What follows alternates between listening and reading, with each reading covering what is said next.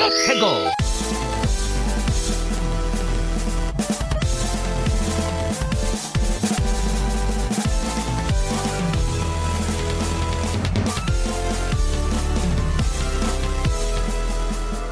Hello and welcome to another episode of Ferret64 with me, your host, Yemi the Ferret. How's everyone doing today? Hope you're all doing fantastic. Ferret64 is, of course, the one-stop shop for all your video game needs, whether it be first impressions, reviews, video game news, occurrences, and, of course, what's coming soon. Thank you, everyone who came by the live stream last week. Instead of doing a normal podcast where I was like in control of everything, of course, we went live. We did it live, and we had fun with that. Congratulations to the winner of the video game that we gave away, and thank you to everyone who came by. If you want to check out that VOD, it is available on my YouTube channel, my official YouTube channel, Yemi the Ferret. And then also you can check it out on this podcast network, the Ferret64 Network. You just have to go back one episode at this point. And yeah, next week, probably not going to do any like news or anything like that because the biggest podcast of the year is coming around. That's right, the top 10 games of 2022. That podcast and video will be released on the 14th of January. That is Saturday, next Saturday. We are going to be doing a live reaction to it, even though I'll already know the list order. There's a bunch of people who are in the competition for guessing my game of the year and also guessing as many games in my top 10 list as they can correctly and in the right place. So that is really exciting. We're getting to it, folks. I'm very excited to finally get that out. I've had it locked. I've had that top 10 list ready to go for quite some time. I had to make a small change the last week, but other than that, it's locked. It's been locked in for the better half of a month now. But yeah, thank you everyone who came by to the live stream, though. That was very, very nice to see everyone. But enough about that. Enough of the sappy shit. Let's get into what I've been playing this past week. We're going to start off with a video game review. Woo! Haven't done one of those in a while. Well, I guess I kind of do those every stream. Actually, I just did a huge review of Little Gator Game in the last episode, so I guess it hasn't been that long. Wow, I'm the master of transitions, aren't I? So, the game I want to talk about is a game that came out, I think it was like 2013 or 2014, and it's called Concrete Genie. It was free from the PlayStation Plus collection, and I was just kind of like scrolling through there, seeing, what games I hadn't played in the collection, and I was like, oh, well, here's Final Fantasy. Not really a fan of that. Concrete Genie, which has been a game that's been on PlayStation Plus. It's been on the collection service, like I said. It's a VR game. It's VR compatible. I did not play it in VR because you will not catch me dead trying to set up the PSVR 1 ever again, probably at this point. I'm just waiting on that PSVR 2, baby.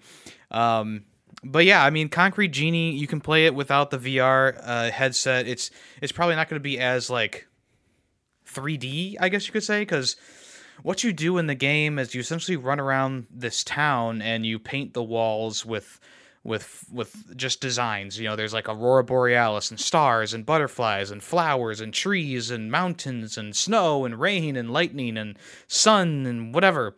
And then also you design and create these little creatures called genies who live on the walls, and you can interact with them and do stuff and have them manipulate stuff in the environment.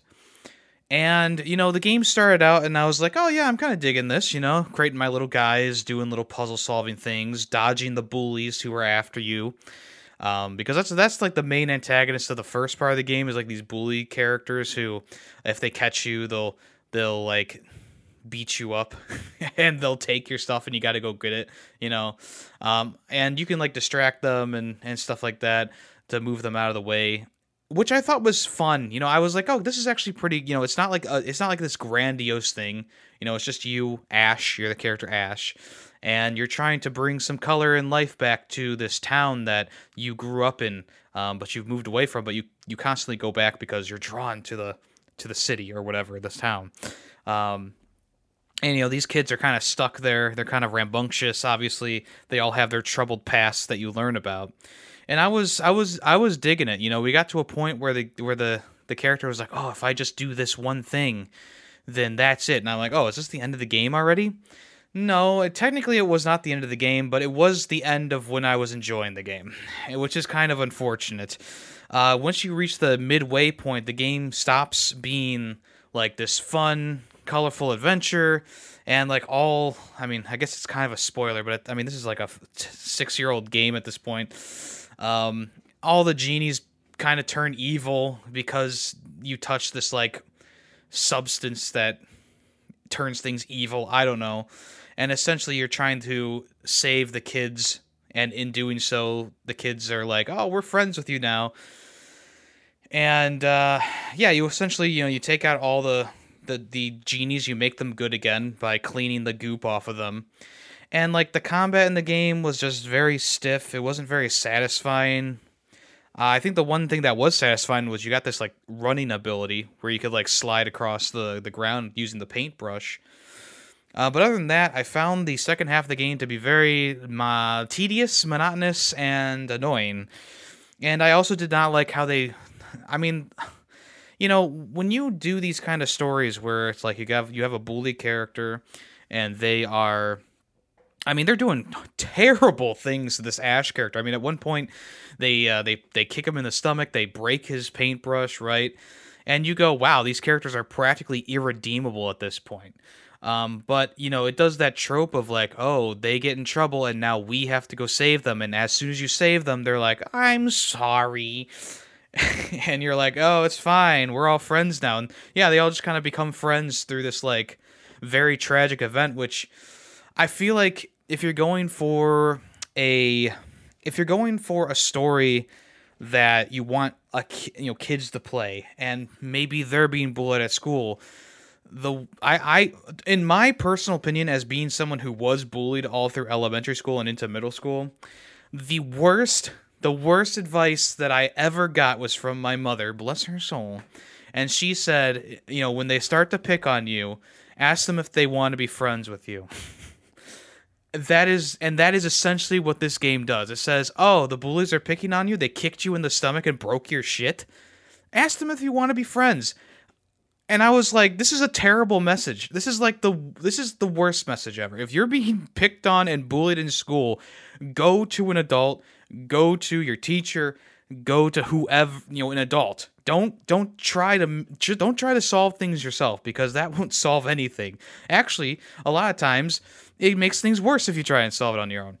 You want to know what happened when I asked the bullies to be friends with me? They did not want to be friends with me. Guess what? And it got worse. So I don't like the message of the game being, oh, if you help the bullies, they'll just become your friends. If you save them from a life and death situation, they will just become your friends. And it's like, what is this? You know, you had the chance to make this story be something that wasn't so bombastic and spectacular. Yes, you could still have conflict in there with like the bad genies, but have like the bullies and this Ash character kind of, I don't know, become friends through other means. You know, have them be given forgiveness through other means rather than a life and death situation. Because, I mean, that's not how it's going to work in real life. Let's be honest here, and I think that this game should have done that. I mean, obviously, the second half of the game is all around just kind of like weak, in my opinion. You know, like I said, with the combat and like the little battles you do with the genies. But that first half of the game, like, I really thought the game was going in a different direction. I mean, you know, they zoom out and you see the entire town, this like island town or peninsula town, whatever you want to call it. And there's buildings, and I'm like, oh wow, we're gonna paint this entire town, aren't we? We're gonna go to that clock tower. We're gonna go to that Ferris wheel or whatever. And essentially you have like 4 areas to go to. One of them being the lighthouse, which is has nothing. Then there's the power plant and some streets and the sewers, and that's pretty much it. And it's unfortunate because I was really digging the game at that point. When I thought that the game was going to take you into the city and you can start painting the city, and maybe you start, making people feel better with your paintings, and maybe the bullies come around because they realize that you're not that different from them after all, or whatever. But no, I mean, you go into this big whole bombastic bout with the big evil genie, and I just think that it was a little bit too much, and for that reason, I got to give it a 3 out of 5. It was a game that had so much potential. I was enjoying it, and then it just fumbled that second half of the experience, and that's really unfortunate because I can see where there's a lot of potential here. I mean, painting your own like creations and making your own genies was really fun. You put the pieces, you find the pages around in the open environment, right? And sometimes you'll find like a tail piece or ears or I don't know, just different things to put on the genie. Okay, that's really it. And you can kind of create them how you want to. You can draw them upside down. You can draw them long ways. You can draw them vertically, like they want you to. You can make them be little small, like just faces with arms and legs. You can do so much with this stuff. And then like all these little painting things that you can get to put on walls, they're all interactable with the genies. Some of them want different things, so you put like an apple on the screen and he'll throw the apple to another genie, or they'll pick up like a lily pad and use it as an umbrella if it's raining, stuff like that. That's all great. That's all very, very good.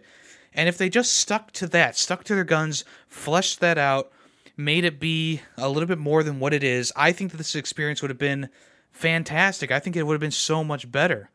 But from where it stands, halfway through the game, it just takes a really steep nosedive into something that I was not expecting and I did not want, And that's just me personally. Obviously, other people can have their own opinions, but I just feel like, if you're going to put a combat system into a game like this, where you're playing as a kid with a paintbrush, make the art be the way you fight the monsters. Don't make it be like press square for this attack, triangle for this attack, and O for this attack. And they just do different things, right, in like a 3D area. No, have me painting things in the 3D environment. Really utilize like that 3D effect that the VR would have if you were wearing the headset. Allow me to like set up these battle arenas so that I can draw rain. Maybe the enemy's a fire type genie. Draw some rain, have it put out the fire, and then you can do something else. Trap it in vines, or trap it into a cage or something like that. Do something more imaginative than just, okay, press square to do this attack, this fire attack, press triangle to do lightning attack, press O to do wind attack, and then, the enemy will have like a blue shield or a yellow shield or a red shield around them, and that's pretty much it. And then you walk slowly towards them and turn them into a good genie again. It's just one of those things. It's like you could have really done something really cool here, but instead you decide to make something that was lackluster and honestly just annoying, really. So yeah, that's why I give it a 3 out of 5. I definitely think that it could have been a lot better. I probably should have played this game on stream so that it would be more like, here we are, we're playing Concrete Genie on stream, because I really do think that first half of the game, and I guess the end of the game, because after it all, you can kind of free roam and do your own thing. So I guess that's not too bad either. But the problem is when you're in the free roam in the town, it's daytime, and everything looks so much better at nighttime. It's kind of funny how they did that. So if you want a game that's at least has some interesting things going on, it's probably worth playing this one. I mean, it's free, a part of that collection. And I believe it was free on PlayStation Plus at one time. So if you have it in your library, I do suggest trying it out, Another thing that kind of like really was annoying was the load times in the game. I'm running this game on my PS5, and it's still loaded like it was running on my original PS4. I think that Sony needs to give this game a little bit of love, give it a little bit of an update for like the next gen consoles. You don't need to make a whole new next gen version. Although if they do a PSVR 2 version of this game, I'd probably play it again. But at this point, with how disappointed I was in the second half, I don't see myself going back to it. But I think there's enough things going for it that makes it worth at least playing once. And if you're not liking, and it's a short enough game too, that's like, okay, you're not liking the second half. Well, it only lasts for like an hour or two. Same thing with the first half. The first half is only like an hour or two, and then you go into the second half, and it's like an hour or two. So it's like a 4 or 5 hour game. Plus, a lot of people say, hey, if you want a easy platinum trophy that can be done in a couple hours, this game is also good for trophy hunting if you're one of those types of people. But there's some collectibles to find in the environment, some things to do, some secrets to find, all that kind of stuff. But I wasn't digging it enough to go back and do that stuff. All right, that's Concrete Genie. Hopefully that was a pretty good review of that. I'm not trying to sell the game to anyone. I'm just giving my honest thoughts, okay? I'm not trying to sell or dissuade anyone. I'm just giving my honest thoughts. All right, I'm sure there's one huge Concrete Genie fan who might be annoyed by that. All right, moving on. I played a little bit more of Frog Gun. This is a game that came out like back in April or something like that, and I kind of put it on the back burner because I was starting to not like the level design, and it just got worse and worse as the game went on. I did not finish it. I ended up putting it on the. I'm not abandoning it because maybe I'll go back and try it again, but I shelved it for now. We'll see if that's for good. I got to like the last batch of levels, and the platforming challenges were just becoming too annoying.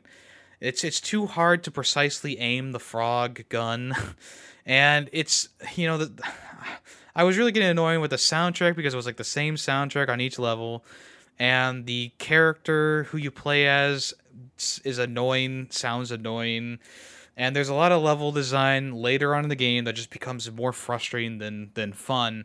And I decide, you know what? Instead of banging my head against a wall trying to get past this one level, I'm just gonna put it on the back burner. I'm gonna put it on the shelf actually, and maybe I'll get back to it eventually, maybe not. So, Frog Gun, sorry, was not digging it. The beginning was fun, the first like 3 or 4 worlds were really fun, and I was really, even though there were still some things that I was kind of like poo-pooing about, like the lack of, a system that just takes you out of the water and puts you there with -1 health instead of putting you all the way back in the checkpoint. I thought it was good at the beginning, and then as it went on, kind of like Concrete Genie, I got less and less interested in it, and I decided, you know what, that's enough. We're good. Another game that I was playing this past week, played a lot more High on Life. I think that the game's starting to lose a bit of its charm. I mean, I think I said that last time, but this time I really started to feel it. I'm not really laughing as much as I was, and there's sections in the game where it's just like your sister talking to the alien guy who was slumming it in your house. And it's just like the most boring, mundane dialogue ever. Like the guy's like, this dude, he's bad. And then the girl's like, no, he's my boyfriend. I love him. And they do it like after every single bounty hunter mission, and it's like a 10 to 15 minute conversation.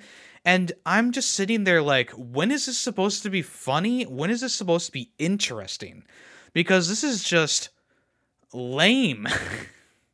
Like, Justin Roiland writes all this dialogue for all these other characters, all these other moments, all these other whatevers. And in the moment after you get back home, you're talking with your sister, and it's just the most boring shit ever. It really fucking is. And I'm like, come on. Why are we slowing the game down to a literal crawl? For what? Some character building? Not even? All I'm thinking is there better be a huge payoff for this. at the end of the game. I'm getting pretty close. I have 3 more bounties to do, and I think there's like they have the final boss.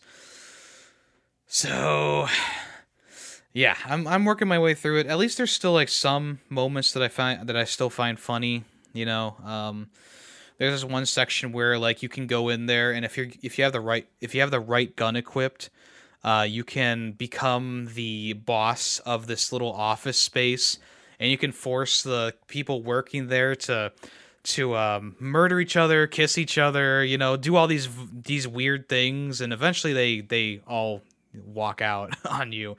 But it was still like a really funny thing. It's something that you could just pass up. You could just pass it up and not even realize it was there. It's just a funny little section.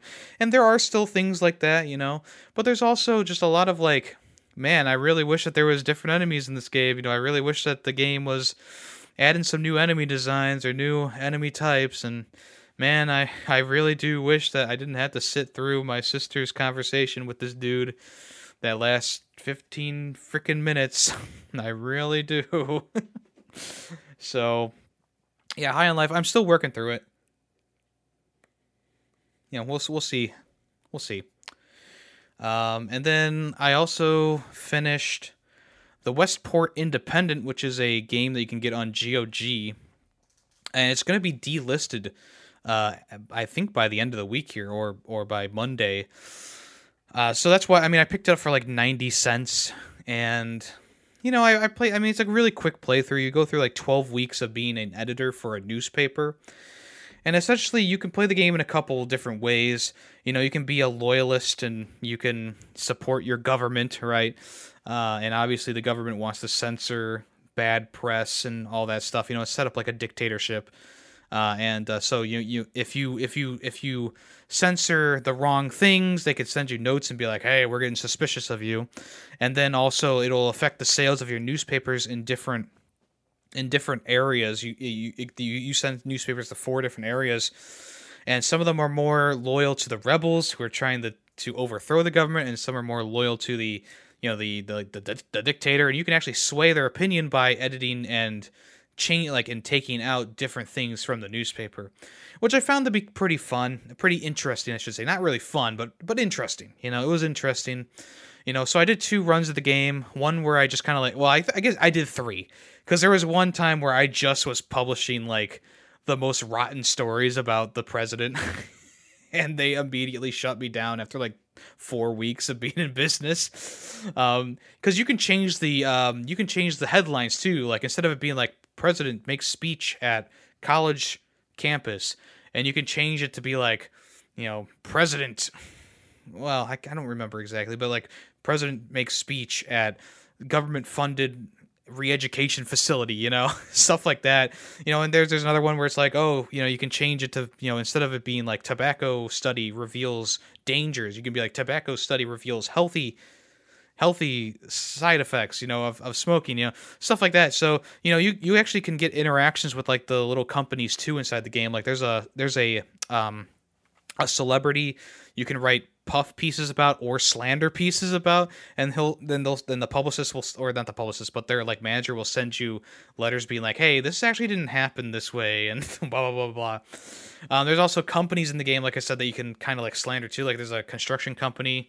You can publish that they like build their buildings terribly, and they'll send you letters being like, what the fuck, And then, yeah, of course, you don't want to anger El Presidente, but you can do that pretty easily.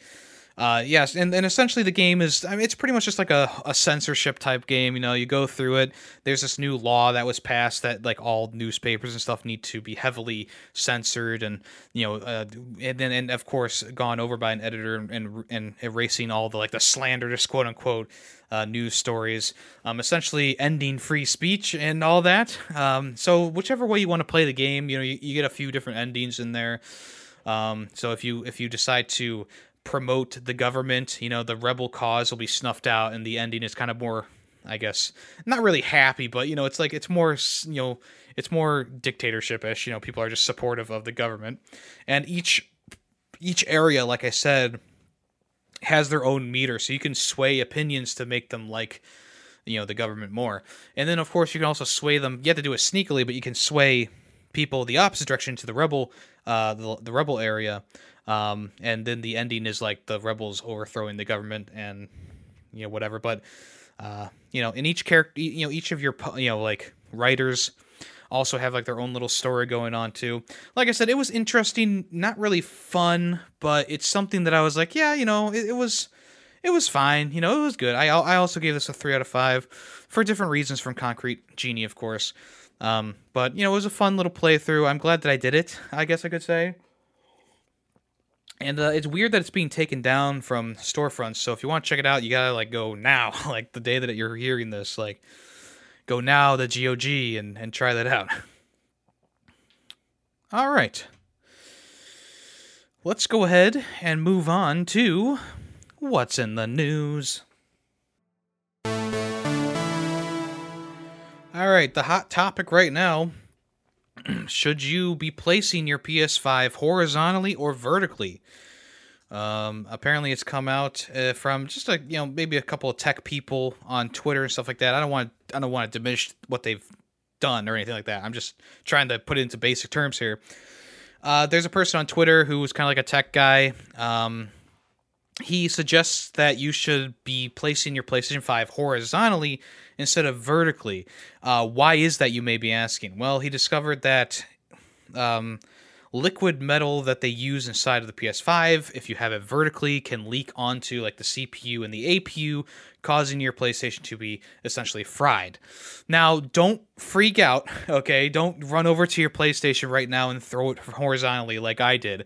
Because if you read a little bit further or maybe go through a couple comments and see things from other people, the part that holds that liquid metal in place needs to have taken damage. So you need to, drop your PlayStation essentially, or something hits your PlayStation in the right spot, or something needs to happen to your PlayStation physically in order for this to happen, because it shouldn't happen any other way. Now, if you want to have the safest bet possible, just keep it horizontally. It doesn't matter which way, upside down, right side up. It should be fine. If you really want, if you're really concerned about it, just keep it horizontally no matter what. But it is it's one of those things. It's like, yeah, if you drop your PlayStation, obviously things are going to happen. And so it's apparently, if this casing for the liquid metal gets cracked or broken, it can cause that liquid metal to leak out and essentially ruin your motherboards and the parts inside the machine. Now, obviously, people have been saying, like, yeah, it's just a bad design for the console, liquid metal. People have been saying that they've been trying to take liquid metal out of, computer parts and stuff like that for a long time, because this stuff can happen. And obviously, this might have just been a cost-saving measure for PlayStation to use liquid metal. I'm not, like, super into, like, the techie part of things. Obviously, I can just kind of go off of what I know. But I would like to say, yeah, maybe you should put your console horizontally, maybe. But unless something truly heavy hits your PlayStation, drops from a height, gets knocked over, and you hear a loud bang, I'm sure you can keep it vertical, and I'm almost 100% sure that PlayStation will fix your console if that happens. And maybe in future versions of the PlayStation, I'm not saying like a PlayStation 5 Pro or something like that, maybe just in future releases of the console, they'll update that, maybe change how it works a little bit, maybe make it a little bit more sturdy so that it can't be broken as easily, I guess. I don't know if it's super easy, but I haven't tried personally to knock my PlayStation over. And I move it around a lot too. Like I'm constantly moving up and downstairs for streaming and stuff like that. So I don't think this is something that you should be freaking out about like I did when I first learned this information, because I've been using my PlayStation vertically since I got it. And you would think that if it is a manufacturing defect, the earlier the PS5 model, the more likely it is to happen, right? But no, I have not had this problem. I think this affects like maybe 1% of consoles. So if you do have your console vertical, don't run and throw it horizontal just to prevent something that's probably not going to happen. But if you are someone who really truly is concerned, maybe you have knocked your console a little bit, or maybe something has hit it, or maybe you have accidentally dropped it, or maybe your cat came over and rubbed against it and it knocked over and it fell off the table and it still runs. Probably put that sucker horizontally from now on. Like, I feel like we would have been hearing about this a lot sooner if it was a huge problem. And I almost feel like the person who put out this tweet, even though they're putting out good information, it does seem like they did crack it open, and they tried to break. It seems like they tried to break it with a little bit of force and see what happens, right? So I'm they probably did it for scientific purposes, obviously, which is respect. If it's fine, that's fine. I don't mind. I'm glad that the information is out there, and hopefully PlayStation will maybe retool the design a little bit to make it a little bit more safer, maybe take the liquid metal out, maybe reinforce the casing around it so that it's not broken easily. I don't know if it is broken easily. That's the thing, though. How many times can you think about that? Something's happened to your PlayStation and then it runs fine. I don't know. That's up for you to decide. If you don't have the room, then just keep it vertical at this point. I'm not trying to tell you how to live your life, but I think that this is a very niche thing. And of course, there are a lot of bandwagoners who get on this and be like, "Oh, and that's why I don't use PlayStation. That's why I didn't get a PS5." It's like, no, you didn't know about this a few days ago. If you don't want a PS5, that's fine. You don't need to really justify. I think that's a big thing. Here, I'm going to go on a tangent. I think that's the main thing with a lot of people who criticize things like the design of the PS5, the look of it. Same thing happens with Xbox too, Xbox Series and stuff like that, and even the Switch. You don't really need to justify why you don't want something to everyone. If you don't want a PlayStation, if you don't want an Xbox, if you don't want a Switch, if you don't want a gaming computer, if you don't want a Steam Deck, if you don't want a VR headset, that's good enough. Just say, I just don't want it. I'm just not interested in it. You don't need to jump on these threads and go, "Oh, this is the reason why I don't want a PlayStation. This is the reason." It's like, who really cares except for yourself, right? And a lot of the time it is just bait for people to be like, "Oh, let's argue with this guy." It's fine. If you don't want a console, it's fine. I understand seeing stuff like this maybe makes you think a little bit harder about why you don't want the console, but if you already don't want the console, this is something that's like less than 1% of consoles being affected by this, and in those affected percentages, I think like half of them were hit or dropped. It's like, okay. Yep, this is the reason why. It's like saying I didn't get an Xbox 360 because of the Red Ring of Death. Oh, actually, no, that was actually a major thing. Let me think of something else. That was actually a major thing. I don't know. Never mind. It doesn't matter. But anyway, if you want to gently put your console into horizontal position, if you're concerned, if something has happened in the past. If not, you can probably keep it vertical for the rest of its life, and it'll be fine. But don't put me on the line, okay? I'm just saying, you're probably okay. All right, let's talk about something else Sony related. Sony had like this showcase, I guess you could call it, a show where they showed off many different things coming to the world of PlayStation in the future, in this year actually. One of those things was the Gran Turismo trailer. There was a trailer. David Harbour and Orlando Bloom talked a little bit about the movie, and they showed some clips from the movie, and it really does seem strangely close to the game and how it looks. The angles on the cars and stuff like that. The cars actually driving along the track and all that. It seems pretty accurate, but then again, it's like, okay, how else do you do a Gran Turismo movie than having like a rookie car racer who's trying to prove himself, right?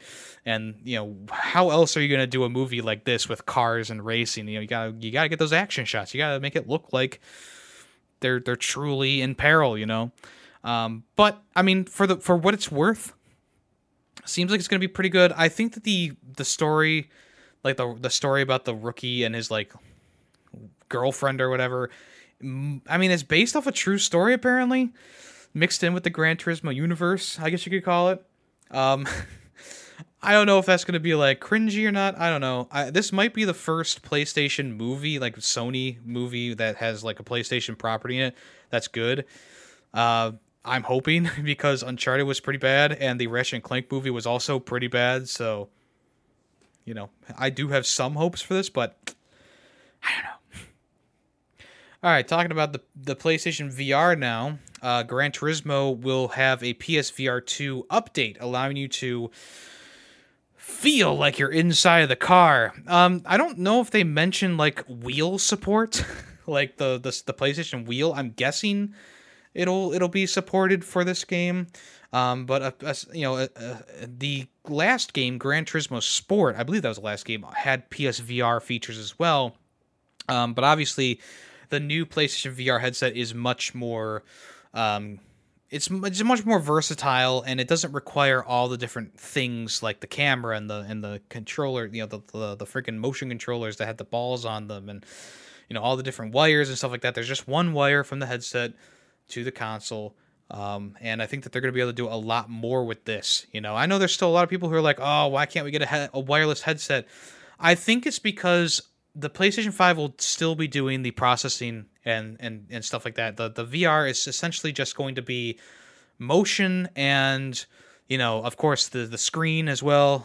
So, you got to think about it that way. The console itself is going to be powering the headset. And it's not going to be just like the Oculus where everything's built in. And I'm sure they could do that maybe, but I don't know. I don't think it's... I mean, one cord, I don't know. One cord doesn't seem too bad. But then again, that might go back to what I was ranting about before.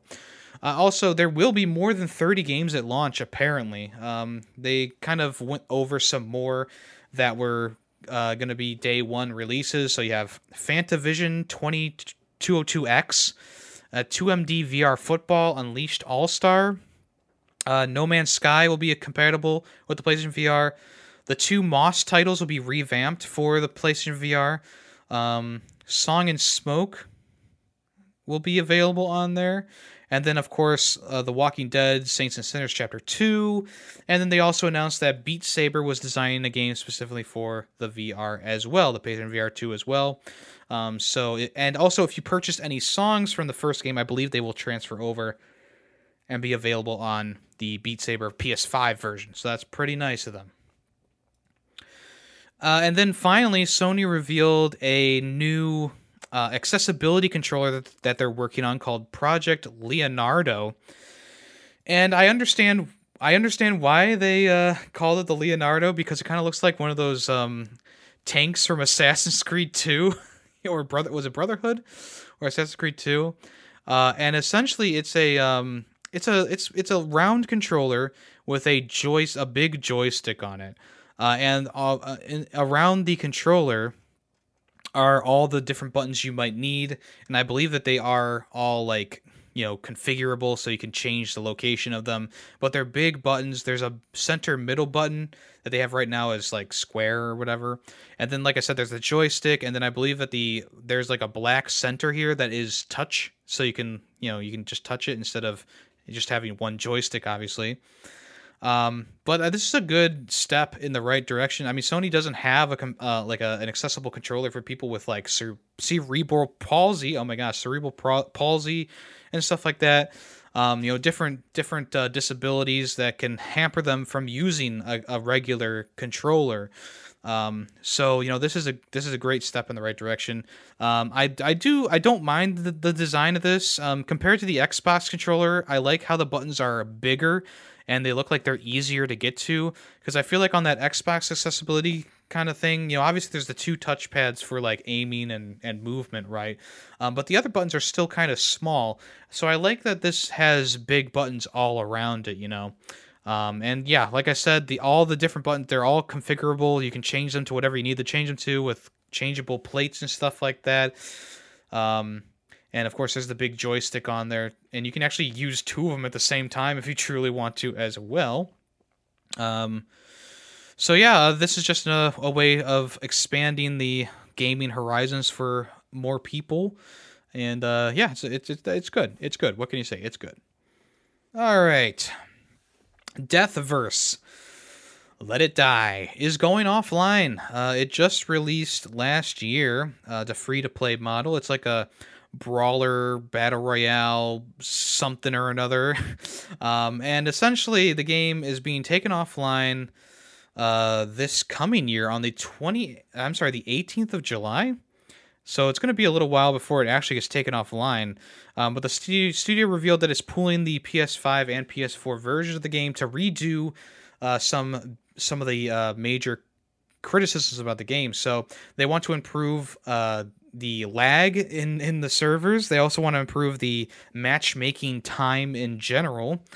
And it looks like they're also going to be revamping the in-game currency as well. So the premium currency is going to be pulled from the store on the 7th of February. And like I said, the servers are going to close on the 18th of July. So if you're playing the game, you know, obviously you're going to experience some stoppage to that. They don't have a determined date when it's going to come back. They just said, we got to revamp this, we got to redo this, we got to retool this. I did watch a video about Deathverse not too long ago. And essentially, I mean, the guy was liking it. He liked what he was playing, but like I said before, the time to get into a match was abysmal, and just the lag in the games was unbelievably bad. So yeah, hopefully once it gets put back in the oven for a little bit, revamped, hopefully after that it'll be a better experience. I mean, it seems like it's a fun experience. It's just not well designed right now.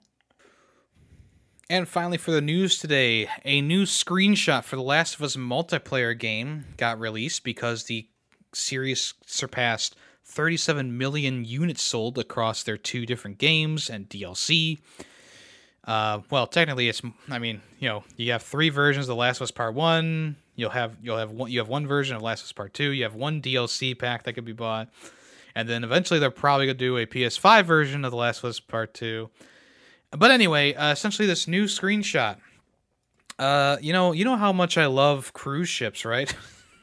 No, I hate cruise ships so much. Well, essentially they showed a cruise ship at a port, and there's 2 people walking towards it. It might have crashed actually into the side of the street or whatever. But you know, it's like a rundown cruise ship and stuff like that. There's a few buildings here or there. Maybe it looks like a mall, maybe a bit of a mall. But you know, that's one thing that you know, would be cool is if they mapped out an entire cruise ship on this like battle royale map. I'm pretty sure it's gonna be a battle royale. I think everyone kind of thinks it's gonna be a battle royale at this point. Maybe they'll probably have like AI monsters and maybe AI people like the DMZ and Warzone maps. So if they go off of something like that, I think that it might take off a little bit. But until we see actual gameplay and what the game is really about, I'm not gonna pretend to be interested in it. But I did want to say, like, this screenshot, pretty eerie, pretty cool. I like the aesthetic of, like, you know, I've always liked post-apocalyptic stuff, especially Last of Us. You know, Last of Us Part 2 and 1 did such a good job of, like, designing a world that looked like it had been abandoned for a couple years, or, you know, several decades, you know.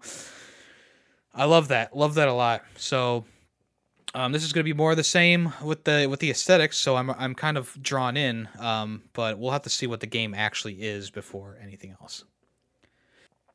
Let's move on to what's coming soon.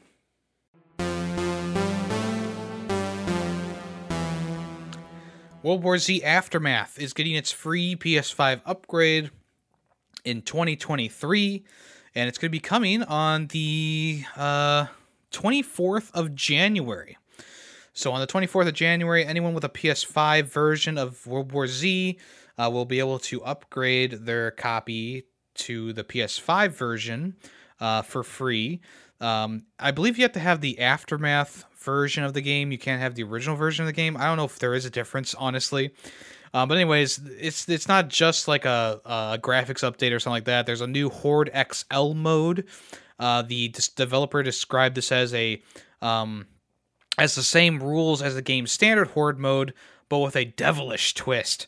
Scattered among the normal waves of enemies will be special XL wave bursts all over the map with 1,000+ hungry zombies ready for you. So seems like they're just tripling the number of zombies that'll be on the screen with this. Also, in the free update, this will be releasing it on all platforms. So, Xbox Series and PC as well. They'll be introducing this. There will also be new mutators, which will be put into the standard horde mode and the XL horde mode, along with devastating and deadly new weapons, revamped and improved weapon progression system, and more. So like I said, if you own World War Z Aftermath, then it's a free update. I think it's like a $10 upgrade if you don't have the Aftermath version of the game, but that is just me guessing because I'm not sure. So yeah, going back in time and thinking about World War Z, at the time it was kind of fun. I mean, I guess I enjoyed the 1 or 2 playthroughs that we did.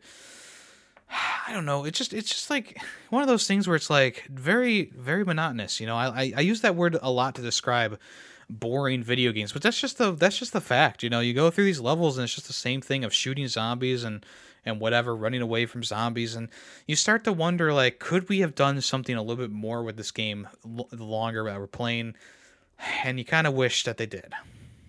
But it's still a fun time. If you liked Left 4 Dead, you'll probably like this. Alright, Toy Soldiers HD has finally launched on the Switch. That's right. After years, it seems, of this game being trapped in some sort of development hell since 2021, the game has finally launched on the Switch. You can now play it. I mean, it's Toy Soldiers. So if you know what Toy Soldiers is, then it's what you expect. It's just an HD remake or whatever of the game, higher graphics resolution, stuff like that. Essentially, you take control of different instruments of war, and it's pretty much a defender game. So you defend your base, your toy chest, from being destroyed by various toys and stuff like that. It's got like a World War I theme to it at the start, and then you can have other toy boxes open as well. Like there's some more sci-fi stuff in there and stuff like that. So if you want to check this out, it is available now. I believe it's $30, which is a bit much in my opinion. I've been waiting on this myself just because of the egregious price that they are trying to sell this game for. So, if you want to try it out, you can try it out now. I would definitely wait for a sale because I do not think it's going to be worth $30, but that's just me. Gears of War is coming back, folks, in 2023. Sound the alarms. Nope, quiet them down. Because it's only a card game. There's going to be a physical card game being released that is in the Gears of War universe. So what does this mean? It means that it's a card game, and it's a card game. Let's see. Here's the description. Gears of War, the card game, offers an immersive way to enjoy Gears of War in a brand new format. In this story-driven campaign-style game, the decisions you make in each narrative scenario have serious consequences on the battlefield that follows. Strike at the right moment, making your cards work together, fight together, and stand together. And if necessary, die together. Choose how to develop your force as you play through unique narrative scenarios, each with their own objective and terrain layout. Each win or loss will affect the contents of your deck and the next scenario, allowing success or failure to impact your experience of the game. Will you side with the Coalition and send Marcus Phoenix and Dominic into the action? Or will you command the Locust Horde and unleash the awesome power of the monstrous Brumak? Throw frag grenades at hordes of wretches, or bait a corpser into attacking you before striking it when it's most vulnerable. The choice is in your hands. So yeah, there you go. The card game will not be the first Gears of War project that this company has worked on. I believe they also worked on the Funko Pop game. No. I'm sorry, I read this wrong. Reverse that. This is not the first Gears of War project that we've heard of in the recent few months. The last announcement was that the Coalition are teaming up with Netflix to adapt the video game into a live-action film. So that is believed to be in development right now, along with the 6th game in the series. But yeah, I believe it's going to be a physical card game, but I feel like it could also be a virtual one as well. It's not a video game, it's a physical card game. I feel like they should make this into it's a card game that you can get physically, or you can play it on your console. I feel like that would also be kind of cool, but we'll have to wait and see. I mean, it sounds interesting, but they always pump this stuff up. It's probably not going to be as cool as I made it sound. All right. Power Wash Simulator is also making its way to the PS5 later this month and the PS4. Power Wash Simulator was a big smashing hit last year in the indie world, in the simulation world. It launched on Xbox Game Pass and all that stuff, and lots of people played it. And now, if you have a PS5 or PS4, you'll be able to play it as well on the 30th of January, which is just a few weeks away. If you aren't familiar with the game, essentially what you do is physical labor. You essentially clean houses, cars, driveways, stuff like that with your little power washing gun. Just more and more lucrative deals come your way. Like you're cleaning planes and helicopters and mansions and stuff like that later on. So, it's just a little time waster game, little carefree type game. It's like a first person power wash shooter. So yeah, if you want to check that out, it's coming the 30th of January, and you can check that out if you want to. And finally for today, here's some games that are leaving Xbox Game Pass. So all these games are leaving sometime around the 15th of January. They're not sure exactly. So Danganronpa,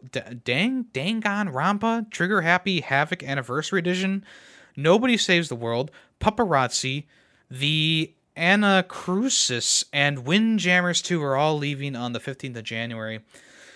It sucks to see Nobody Saves the World go, because that was a excellent game this year. Definitely one that I really, really enjoyed.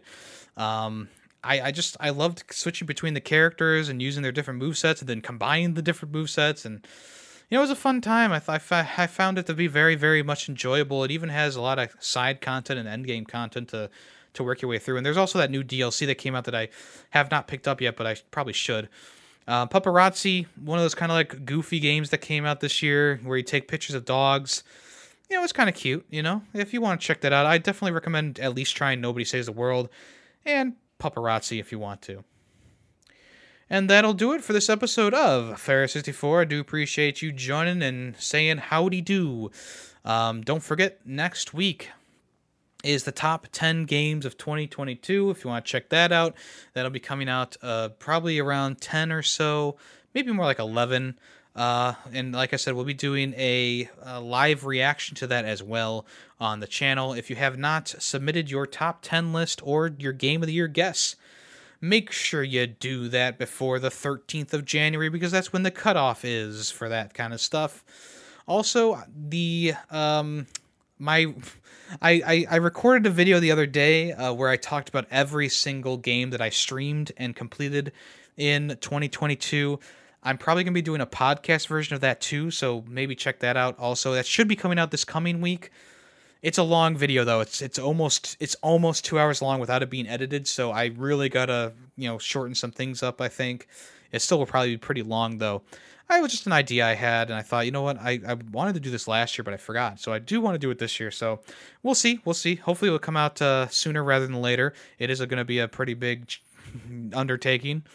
But yeah, and also if you want to check out the other podcasts I do, Ferret NFL is also on this podcast network where I talk with Greedy Waffles about football and football-related things. Film Freaks with a Z, where I talk about movies with Taymation Studios, Callus, and Greedy Waffles. Would do a single movie for each episode. The latest one was Grand Budapest Hotel, which was pretty fun. And I sometimes do Fubar Ferret. We'll get back on that probably later in the year here. All right, anyway, I am Yummy the Ferret. I'm out of here. Thanks for listening. I'll talk at you next week. Bye-bye.